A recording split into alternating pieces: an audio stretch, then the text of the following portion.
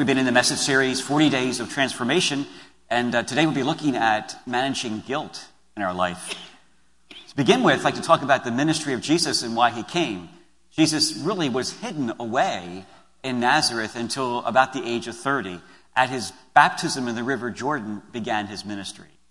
In Luke chapter 4, his very first sermon in the synagogue, Jesus gives his mission statement. If anyone's ever worked on mission statements in companies or organizations, you know mission statements are succinct, they're focused, and they're meant to say, this is what I'm all about. This is what we're all about.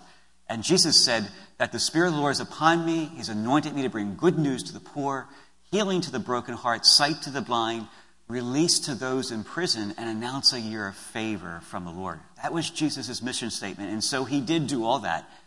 So when he stands before the woman today who's caught in adultery, it was his ministry to come and set free the captives. It was his ministry to come and set those in prison to life's challenges and life's pains and life's wounds. So we go to the gospel, John chapter 8, and the elders of Israel catch this woman in adultery. So it's an obvious wrongdoing on her part. Moses' law said that the people who were caught in adultery were to be stoned to death. That meant the woman and the man, too. The problem was the man didn't show up in this story because the elders weren't interested in the man. They were interested in using the woman to be able to entrap Jesus. Here's the point. If they could get Jesus to deny the law, they'd be able to bring a charge against him, and that would set him up for a trial. So the woman is caught in adultery, wrongdoing, obviously. There's no man in the picture who also should be blamed as part of this. The elders and the Pharisees and so on are a picture of condemnation of her and using her. She also is a picture of what sin does to the soul as well. We see her being condemned, her being beaten down, her being guilty, and feeling shamed. This is what sin does to us because we weren't wired for sin. God didn't make us to sin. If you were to be cutting up some fruit, for example, and you were to cut your hand, you have a wound to your hand. Well, every time we sin, it's a wound to our soul. It's like cutting our soul. That's why we need grace to heal the soul, like you need some kind of anesthesia or anesthetic to be able to heal the hand. This woman's a picture of that. The Pharisees, the scribes, are a picture of resistance and denial of Jesus. They're a picture of So what does Jesus do? He bends down in the ground, and with his finger, he begins to write. We're not exactly sure what he wrote. It could have been simply an act of indifference on his part towards the elders and the Pharisees. But it also can mean something else that does have some precedent in the Old Testament. Jeremiah chapter 17, where it says that the Lord will write on the ground the names of those that resist him, the fountain of living water. My guess is that he may have been actually referring to that, because the Pharisees and scribes would have known exactly what he was doing. They knew the Old Testament inside out. So when he was writing the ground, he could have been writing perhaps their names, or at least the act of writing the ground was enough to symbolize to them that they were resisting him, the fountain of living water. The finger also represents, in the Old Testament, the power of God. God's power, God's authority. So here is Jesus tracing on the ground with his finger. The same finger that created the worlds, the same finger that healed the sick, opened the eyes of the blind, made the lame walk, the crippled leap for joy, the dead raised. The same finger that would trace on the wood of the cross his blood is the finger that he's tracing in the sand for this woman, because when he rises up, he's declaring her not guilty. He says to her, he says, "Where are your condemners?" Now, Jesus kind of entrapped the Pharisees and the scribes. He turned the tables on them. Because Moses' law said that whoever the witnesses were that saw these two people in adultery, you guys be the first to pick up the stones and start throwing away. Then the rest could jump in after them. So Jesus turned around to the elders and said, "Which of you who without sin, God, pick up the stone and start throwing?" Of course, they all knew they were with sin. Everybody knew they were with sin because they were in the temple almost every day offering sacrifices for their sins. So everybody knew they had sins. So Jesus kind of turned the tables on them. He turned the tables on the accusers of this woman. And then, of course, they go leave one. But to her, something very fascinating. He says, go, he says, and sin no more. Does that mean that she'll never, ever sin again? Like she became an instant saint all of a sudden overnight? No, it's not. First of all, he says, I don't condemn you, which means he forgives you. He forgives her. The word go in John's gospel is the word for being set free. He uses the same language with Lazarus in chapter 11. He calls out Lazarus from the tomb, and Lazarus comes out. He's all bound up with, the burial bands. And Jesus says to those around him, go and set him free. Untie him and set him free. The word go means to go and be free. Jesus doesn't want us just forgiven. He wants us free of the things in our life. This lady was bound by guilt and by shame and by the pattern of living she got herself into. And Jesus not only forgave her, he was freeing her in her life. What do we do with guilt in our life? Guilt is a powerful emotion. It can paralyze us. It serves a good purpose. It's kind of like a fever in the body. When we have a fever in the body, we recognize something's wrong in my body. I must be suffering from an infection somewhere, And so we kind of look beyond the fever to see what's going on in my body. Well, guilt serves that purpose. When we have guilt, it can mean that I've somehow done something that has violated my moral conscience, so I need to pay attention to that. But usually, after we've done that, and we maybe asked for forgiveness and all that, and we still have guilt complexes, this is not healthy or helpful to us at all. Some people take their guilt and they bury it. They bury it in work, so they don't have to pay attention to what's going on inside of them. They get so involved in the work around them. Only problem is at night, you have to stop working at some point, lay your head on the pillow, and that's when everything comes rushing in.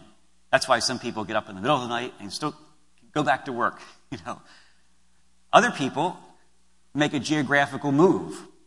They want to escape the area where perhaps they felt some sense of guilt and feel overwhelmed by guilt. So they move. Only problem is they take themselves with them. So wherever they move to, they're there too. So they can't get away from their guilt that way.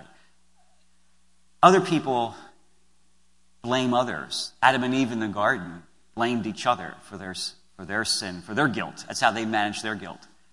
Adam blamed Eve, blamed God because, God, you gave me Eve. Eve blamed Adam. She blamed the snake on top of it. So just went around in a vicious circle. And then some people compromise. They say, well, I can't live up to those standards. I might as well just change. So they compromise their values, compromise their standards. We do a lot of different things with guilt, but there's only really one way to manage our guilt. It's how God deals with it in our life. He deals with it through the cross of his Son. There at the cross, God forgives our sin immediately. Romans 8, verse 37 says that nothing can separate me from the love of God in Christ Jesus. So he forgives immediately our sin. We don't have to wait around to see if he will, or if he's in a good mood to do it or not, or if today's a good day to approach him. No, God immediately forgives our sin when we repent and turn to him and ask for forgiveness. He forgives immediately. God also forgives repeatedly in our life. Romans 8, chapter 8, verse 31, Paul says that if God be for you, who can be against you?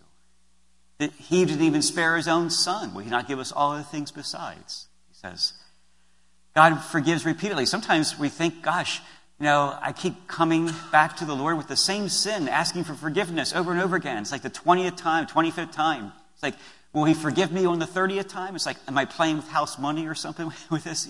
Will he forgive me the 30th time? The point is, God forgives repeatedly to the heart that repents and turns to him. And then also, God forgives completely from the cross. First letter of John, chapter 1, verse 9 says, if to forgive us and cleanse us of all unrighteousness. God forgives completely. He cleanses us. He purifies our hearts. One of the great values of the sacrament of reconciliation in the church is that I call it a fountain of mercy that is always turned on to God's people, to all of us in the church, because it flows from the cross of Christ.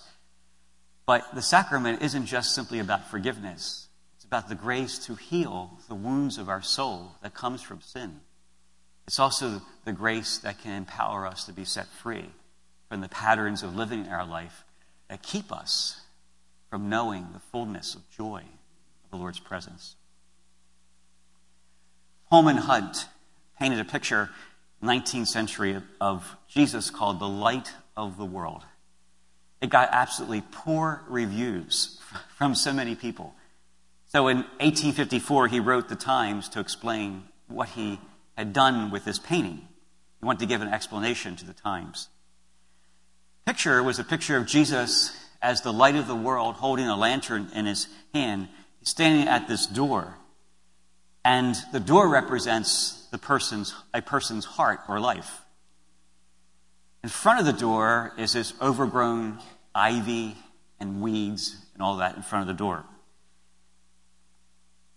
This symbol of a person who's never invited Christ into their life at all. Jesus stands at the door and he's knocking. But if you look at the outside of the door, there's no door handle. People said to Holman, "You made a mistake in the painting. There's no door handle so that someone can open a door from the outside and go in." And he said, "No." He says, "That's not a mistake." He said, "The door handle is on the inside." He says, in other words, we have to open the door to let Jesus into our lives. We have the freedom to choose. And if we do so, he promises, "I will come in and have fellowship with you." When we turn away from our sins and we open the door of our heart to Christ, the light of the world, he scatters our darkness. He frees us from shame and guilt. He forgives us of our sins. He comes to have fellowship with our life, a fellowship that recreates the desires of our hearts and begins to set our life free. The finger that Jesus used to write in the ground today is the finger that created the world, that healed the sick.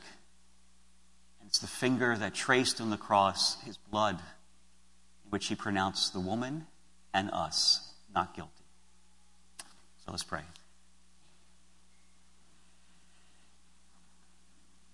So, Father, we thank you today for your Son, Jesus, the light of the world, as he pierced the darkness of this woman's life and set her free from shame, from guilt, by forgiving her, but also, Lord, by setting her free from the patterns of disorder in her life. We ask you, Lord, to write and trace upon our hearts this morning the same words you spoke to her, not guilty. We also ask, Lord, that you would stir in our hearts a desire to be free of the patterns of sin in us, that you alone have the power to free us. As we turn to you in repentance, we turn to you, opening the door of our hearts to you. May you come in a fresh new way this day. May we hear clearly and in a new way those words pronounced over us, not guilty. We pray this through Christ our Lord.